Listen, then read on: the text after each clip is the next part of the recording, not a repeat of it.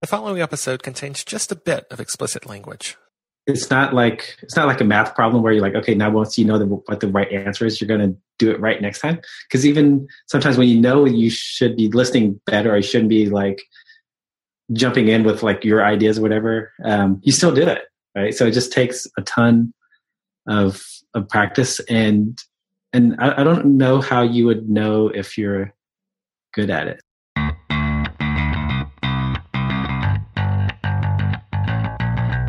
Hey y'all, I'm Chase Clemens. This is the Support Ops Hangout. This is the show that helps you deliver a better support experience to your customers. Now this week, Chase Livingston and Carolyn are both out. I guess we're just shortening it to Carol now whenever Carol, she gets back. But we have the ever awesome Jeff Vincent from Wistia, who is enjoying some chips and guac. Apparently I did not get invited to wherever Chase and Carol are hanging out. That's all right. We didn't either. And then filling the guest spot on this week's episode, Scott Tran from Support Driven. How are you? Doing great. How are you? Fantastic. Welcome to the show. This is, we were joking earlier, long-time listener, first-time caller. Yes, years. Instantly my favorite episode of all time. So for those like 3 or 4 people out there that don't know you, can you just give a little background on you and Support Driven?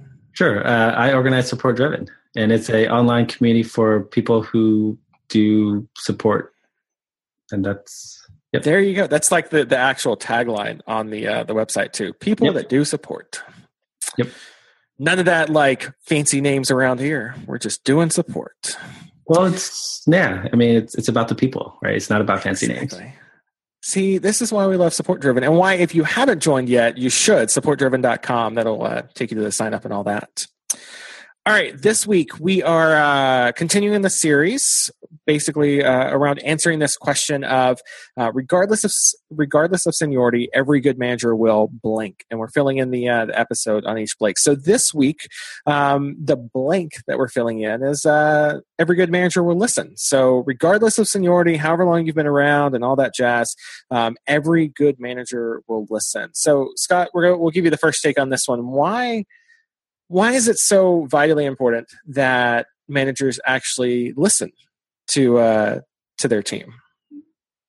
Because so one thing that I think of when it comes to managers is that or one of the ways that I guess managers should be judged is in what their team does, right? Like, and I think as a manager, right, like you have to listen, because how else will you know like what's going on, or what struggles people are having, or where the opportunities are if you're not listening. And I think if anything, I would say listening may be the most important thing that managers can do. Yeah, we were talking a little bit earlier about how like the support industry right now has this fascination with numbers, right? And even though we say, hey, we don't really care about, how many customers the support rep is replying to, how long their handle time is, how long their first response time is. Like, we don't really care about it. We kind of like, especially new managers do, because it gives us kind of like baseline, as icky as it is. And they oftentimes miss the forest for the trees, right? So they're looking at the numbers instead of actually listening to what that team member is trying to tell them. How, especially if you're a new manager, Scott, how do you get better at listening to the rest of your team? How do you kind of push aside, this person is only talking to like 30 customers a day, and actually listen to what they've got to say? Well, I mean, I think this is very timely, right? Because I am trying to figure this out. and I think it's, and we had a great conversation about this in the Slack a couple of days ago, where it started out with somebody and was looking to pull some numbers out of their help desk system, because they were trying to figure out if a certain person was working on the weekend, right? As much as they said they were, right? And they wanted to get data to kind of like make the case of like, because they didn't think that person was, right? And one of the things that came out of the conversation was, why not have why not talk to that person and figure out like what's happening on the weekend, and like, and if they're not kind of meeting expectations, if you don't feel like they're not being truthful with you, right? Why not have a conversation kind of like straightforwardly about that, rather than kind of getting all this data and like putting out. So I think I would suggest like start with listening, and go from there. What a novel concept, right? Like have a conversation. It's just crazy. Jeff, when with Wistia, you've been in charge of different teams before, and now you're moving into that product role and everything else. What's some things that you would tell other managers about the importance of listening to the rest of your team? I think that's where all the good stuff comes from. Well, that's it. Done. Like, let's just put a wrap on the episode. We're good. I mean, I kind of feel that way.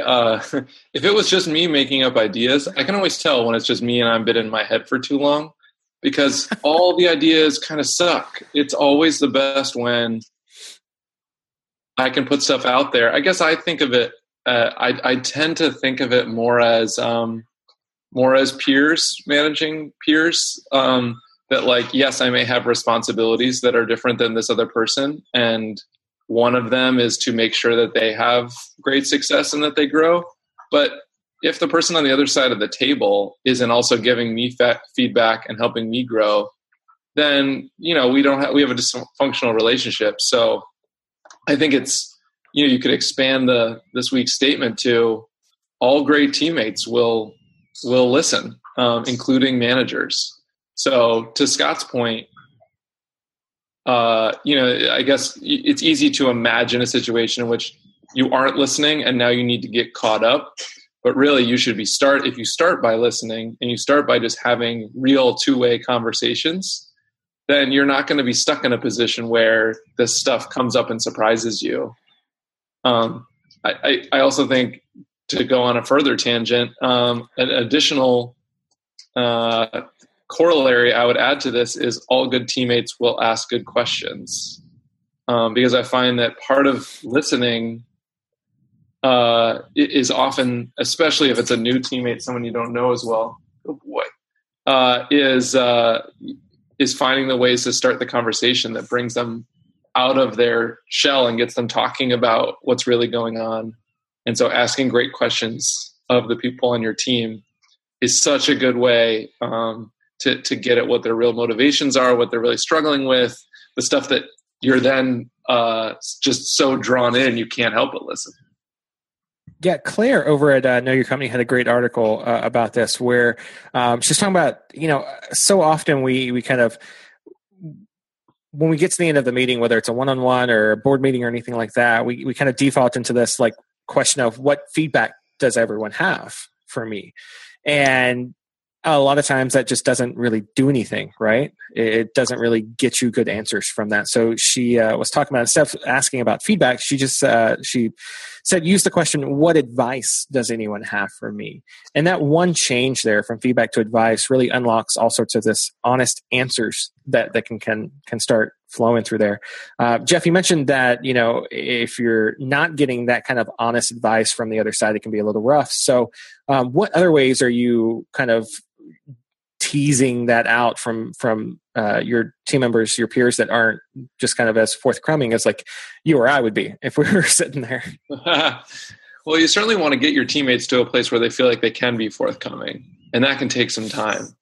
But I find that my natural approach is, whenever I feel like I'm being put in a situation where I'm being elevated for some reason, especially around my teammates, to actively deflect expertise or praise or whatever it is, because I'm already in a good position. Like, I'm already, because of my title or whatever, people are already asking me for my advice.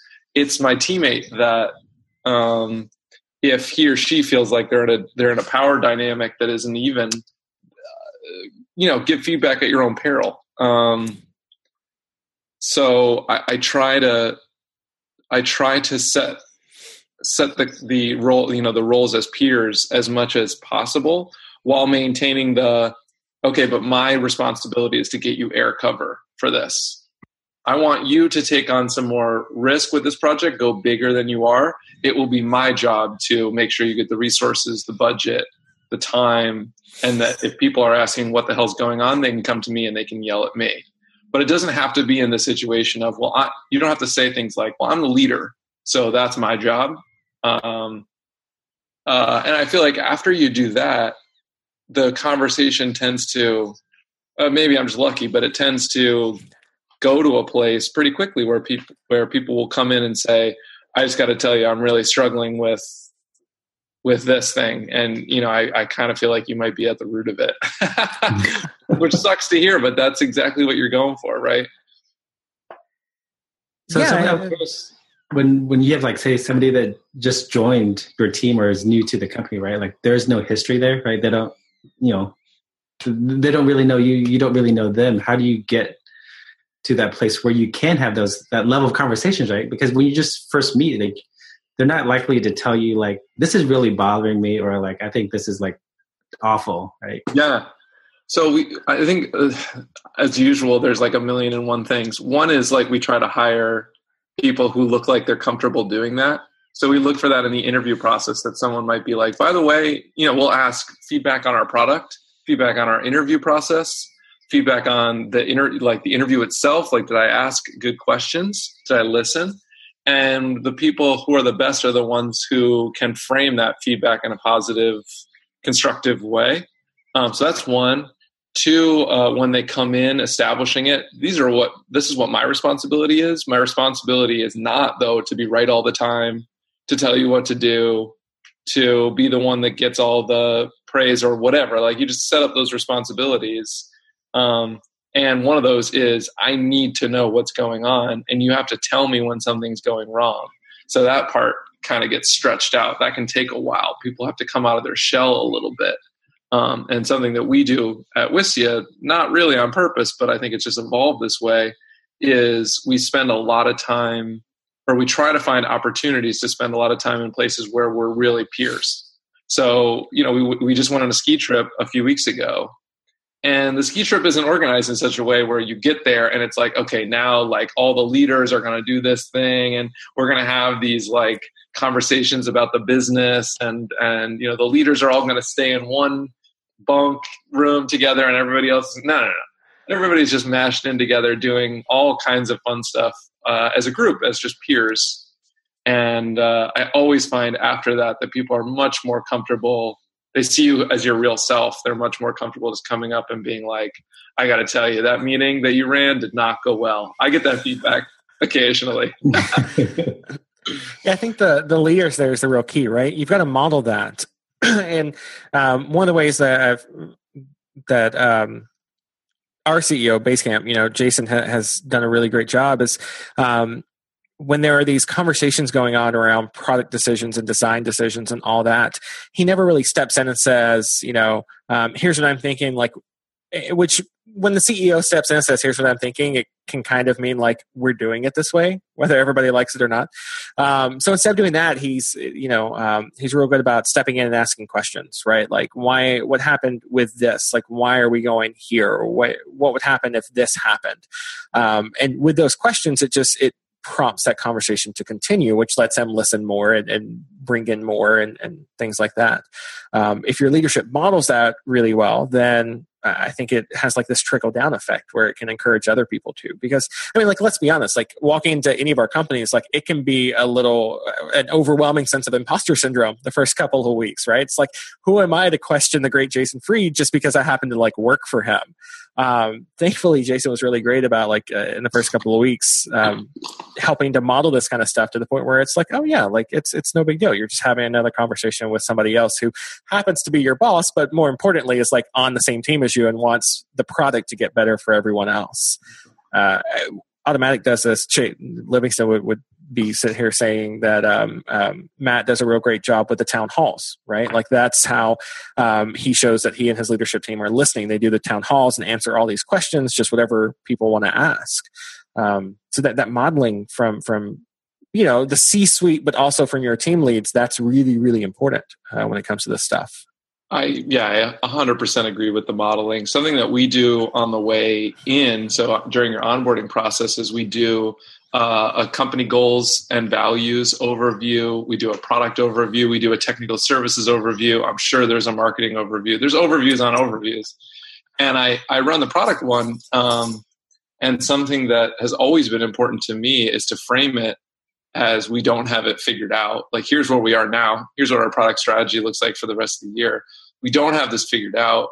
And actually, so in the last one, we had 3 salespeople going through the onboarding process. And like a key point for me was we actually need the feedback that you all are going to generate from talking to customers, using the product yourself, comparing it to past experiences. Like, we hired you because you're great and you can tell us this stuff. And if you don't frame it as we hired you because you're great, and instead it's more like we hired you because we needed to fill this role, we were too bored to do it, or we didn't like doing this role, so we hired you to do it instead, then the person really does feel like, okay, they're not listening. Like, if I give feedback, they're not going to listen. I'm just supposed to do it the way they would do it. And instead, I really feel like the businesses that are going to win are going to hire people who are better than the current leadership. The current people who are doing it aren't good. That's why they need you. And so frame it that way. And when you come into it, when Jason comes into a room and says, hey, like, I think we should do it this way, there should be somebody in the room who's like, I've done it that way before. That doesn't work. Here's why it won't work. Here's why we're going to do it the other way. I mean, going back to book club, when we read Turn the Ship Around, right? He issues a command and there's somebody on the deck who's like, hey, by the way, like, we shouldn't do that. That's a terrible idea. You're going to run us aground. And you have to listen first, I feel like, before somebody can get in the position to tell you that you're an idiot. So, Scott, before you just get through this episode by just listening, I want to pick your brain a little bit here. Like, listening is a skill, right? Just like everything else, you can learn how to listen better and comprehend better and all that. So, what's a couple of ways that you found effective at becoming better with listening to the rest of your team? Practice, and really just diving in without preparation, right? Just go in and do it, and you'll make mistakes, and you'll hopefully make new mistakes next time. And it's really hard to learn, because I think it's not like a math problem where you're like, okay, now once you know what the right answer is, you're going to do it right next time. Because even sometimes when you should be listening better, or you shouldn't be like jumping in with like your ideas or whatever, you still do it, right? So it just takes a ton of practice, and I don't know how you would know if you're good at it. So I mean, that's a question for the two of you. Like, how do you know that you're good at it, or if you have room to improve? There's a secret grading scale, right? So like, you answer some questions and it plots you on a matrix. And I think so. Natalie, one of our team leads here at Basecamp, has been really great about kind of talking about how to get better at listening and understanding and comprehending and everything that kind of goes with that. And there was an article she shared, or maybe it was a check-in she had posted or something like that. But she talked about if you find yourself talking the most in the group or in that meeting or situation, or whatever, like, that's a clear sign you're not listening enough. You can go back to that. I'm sure y'all's grandmas had the same saying, but it's, God gave you 2 ears and 1 mouth, so you listen double the amount that you talk. I think that's a good rule of thumb, if you're finding yourself monopolizing whatever situation you're in, just shut up for a minute. And it feels weird sometimes. These conversations, it'll have like almost this dangling feeling where you want to jump in, and it's okay to give that moment a little bit of space and kind of let it linger for a minute, because it'll encourage somebody else to jump in, because same reason, they don't want that space there. So if you're in a room and you find yourself like monopolizing the conversation, just stop and let there be like these moments of pause where other people will have the opportunity to chicken to see who's going to talk first. Yeah, exactly. It's a listening chicken. That's all it is. I like that one a lot. I do that one a lot, that just wait and let the other person jump in. The other one for me, because I actually, you probably already know this about me, but I'm not huge on the don't say anything. Like I can't, if I have an opinion about it, that's how, they talk about running backs. You got to give them the ball early in the game, even if they're going nowhere. If I don't get the ball early in the game, I will get bored. I will stop listening. And so I take that to heart, and I try to participate a lot in almost everything that I do. If I'm not 100% in, then I just shouldn't be there. But I do try to, the scary thing about not listening is Chase could say something and pose a question to the group. I could let it hang for 1 second and then act like I'm going to answer it and go in a different direction. And suddenly the conversation turns and Chase's question is left unanswered. So something that I certainly try to do is repeat what the previous person said and address that. And I may add something on, like, I think we should talk about that, but I also want to make sure that we talk about this other thing. But the most frustrating thing to me is when someone's just saying, yep, uh-huh, mm-hmm, yep, and they're not really listening. And so they couldn't state back what you just said. They're just ready to go take it in their direction. I don't think it's that they need to shut up and be quiet, although Chase is probably right. Like, I could certainly be doing more of that. But it is, I just said something to you, especially if that thing is soul-bearing in any way or like exposing, right? But somebody says, I'm really struggling in my role. Like, I really wish I could grow in this way. And you're like, I really hope that they have tater tots at lunch. Like, you're participating, but you're going in a different direction. Or you're saying, yep, I hear you. Yep, yeah, you're struggling, got it. But if instead you're really coming back with that active listening, I think that's pretty critical. I think that's called waiting to talk. Yeah. Yes. Yep, got it. Uh-huh. Got it. Cool. Mm-hmm. One of the things too I've picked up from some of the Jobs to Be Done interviews I've helped out with is this. So I mean, with those types of interviews, you have it can get boring at certain points, and because the length, I mean, you're talking like 60 minutes for this conversation. It can kind of be tough to focus in on them all. So one of the things that I've picked up on is that whenever the customer gets to like this kind of pause, it's great to take what you've heard and repeat it back to them, but like mess up a fact or two, right? Just a little bit. And the customer will actually come back to you and be like, oh no, like you missed this. Like, this is what I was talking about, and give you more detail. So it's one of those where it kind of feels like a little weird because it's like, oh, I don't want them to think I'm dumb or something like that. But it's actually really effective when you're listening to somebody to just repeat it back a little bit, recap what you heard, get one thing wrong, get two things wrong, something like that, just a little to prompt them to come back in and clarify and and kind of really give you the meat and the details of what they were talking about. That is some next level shit right there. Nice. I like that. Uh-huh. Got it. Uh-huh. That I wasn't listening to a word of that, but that sounded incredible. See, Jeff, what I heard you say was, it's so interesting. So I've seen, Ryan at Basecamp does is fantastic at these interviews. Been doing it for like 6 years. It's little things like that you just kind of, when you hear it, you realize how powerful it is. But if you hadn't seen somebody do that before, you would have I would have never thought of that. Yeah. Yeah, absolutely. It almost sounds disrespectful, but yet I bet it really works. Something else I wanted to bring up on this, and maybe you were going to get here with a question, Chase, but I feel like I'll just jump in. I'll just fill the space real quick because I heard you let it linger for like a quarter of a second. Is as a manager, for me, I have to create my mental headspace to listen to them. And something that's critical about that is I schedule my one-on-ones with my team with 15 minutes on either side of buffer. A lot of other meetings, I'm fine going back to back because it's normally not critical that I'm there or it feels that way. But with one-on-ones, one, it's critical for me to be there, but two, it's critical for me to be in the right headspace. And so I really, really try to spend just a couple of minutes like in transit or in commute loading up like, okay, I'm going to talk to this person. What was the latest with them? What's going on with them? What are the things I really need to bring up to them? If I'm lucky, I will have prepared notes. But even if I'm not, those 15 minutes are critical. And then the 15 minutes on the back end mean that the next time I can check in and say like, hey, you were hoping to improve on this. How did it go this week? Which I just think, going back to what we were saying earlier, it's all about that ongoing conversation that kind of draws people out. I'm going to leave one thing I'm curious about. See, it worked.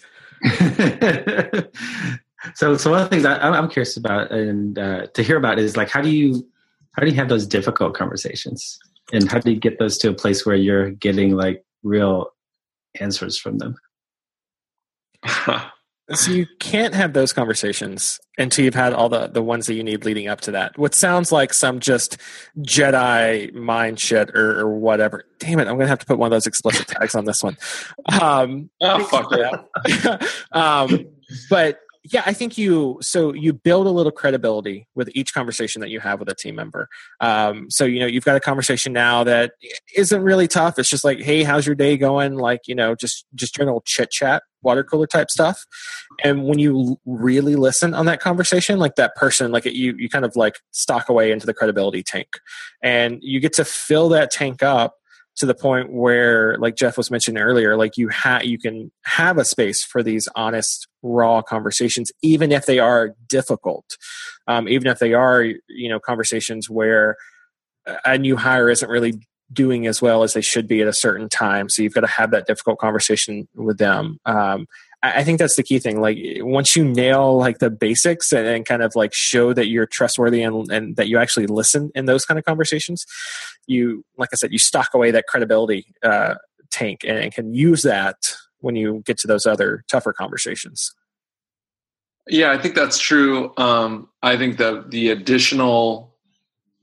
an additional thing for me is unless the issue is urgent, like this person, so immediate feedback, right? That's a critical component. And I think we covered that in a previous episode. Every manager should give feedback, and you want to make it immediate and direct. But then for those things that kind of build on themselves for a while, I don't think that those should be treated as urgent feedback. Like, hey, I need to dump all this on you at once. So I recently had a pretty tough conversation with somebody on my team where it was clear they were stuck between two roles. They were drawn to two roles and they couldn't balance them. That's not a thing that you could do. And so I started raising that in like December, and we didn't make a final decision on it until mid-January. Like plenty of time to think about it, come back, ask a couple of questions, go away, come back, think about it. I just think it can feel urgent in the moment, but when you're talking about someone's career, a few weeks or a month is like no time whatsoever. You might as well spend that extra time as opposed to rushing it and kind of dumping it on someone's plate. And they're like, I am shocked that this is happening right now. So Jeff, you mentioned kind of like letting, taking time with it and like, and talking to them about it, right? But was that first conversation in December kind of like hey, I think you're kind of going in two directions here. You're going to need to pick one. I guess like how serious was that, kind of initial thing, right? Or was it just kind of like, hey, like, I'm not sure this is working out. And then you kind of like ramp up, or do you just kind of like tell them like, I don't think this is going to work, but we're going to kind of. Yeah, that's a great question. So I became aware of it much earlier than December. What I looked for was this person was working on a project that was still running in like December. And they asked a question of like, why do you think this is happening? Like, why am I struggling on this? And to their credit, they asked that question. And my feedback was like, my observation is that you're split across two things. You're struggling with your teammates because they don't see you fulfilling your role. You're part of the bargain. They see you're spreading that across too many things. And these are the two things I think you're splitting it across. It's clear you enjoy both of them, but you cannot make a job that has both of these. And they thought about that for a minute, and they were like, yeah, wow, that's really interesting. Like, I'm going to have to think more about that. And now that I'm thinking about it as I'm running my mouth, another thing that happened was I read a blog post that was like, great one-on-one question ideas for managers. And I loaded a bunch up, and, one came up like randomly that was, if, you inherited like $50 million, what would you do? And I asked this person that question. I asked everybody on my team that question, but I asked this person that question, and their response had nothing to do with their role. Like, as they kind of fleshed it out, it was not what they're doing today. And so you kind of start to put those pieces together, and you're like, it's so much better when you're drawing on things that they said, as opposed to when you're kind of putting words in their mouth. When you say, oh, it seems like you really like this, is much worse than when you say, we talked about what you really like to do a few weeks ago, and you really noted that you love to do this. That doesn't seem to line up with your current role, as an example. Or maybe there's somebody who's not doing their work or not showing up on time. It's like, I asked you to lay out your perfect day. None of it had anything to do with getting up and getting stuff done. Like, maybe that's just not the role for you. Maybe you should go somewhere where that's not the requirement, or maybe you're not, inspired by the work you're doing. Like, you find those things that let the person say it themselves, and then you kind of build on that for those tough conversations. That's, I don't know. I'm sure I'll be wrong about that the next time I go through it, but that's my experience. That is some next level stuff. All right, cool. Last thoughts? Anything else either of you want to throw in? Oh man, so much. This one is such a good one. But I don't want to listen to myself talk. I mean, I guess that's technically listening. A little bit. All right, cool. So that's our take on this one. Scott, thanks again for being on the episode. That was awesome. Great for having you. Thank you for having me. Yeah. So for our listeners, let us know what you think. Let us know how you handle all the listening that goes on that you have to do in both for your team. Like, I know we emphasize team members a lot in this one, but we do a lot of it with customers too. It's kind of the same kind of stuff, and sometimes even a little bit trickier with customers. But let us know what you think on this one. hello@supportops.co is the email. We're @supportops on Twitter. Thanks again for listening, and until we see you again, have an awesome week.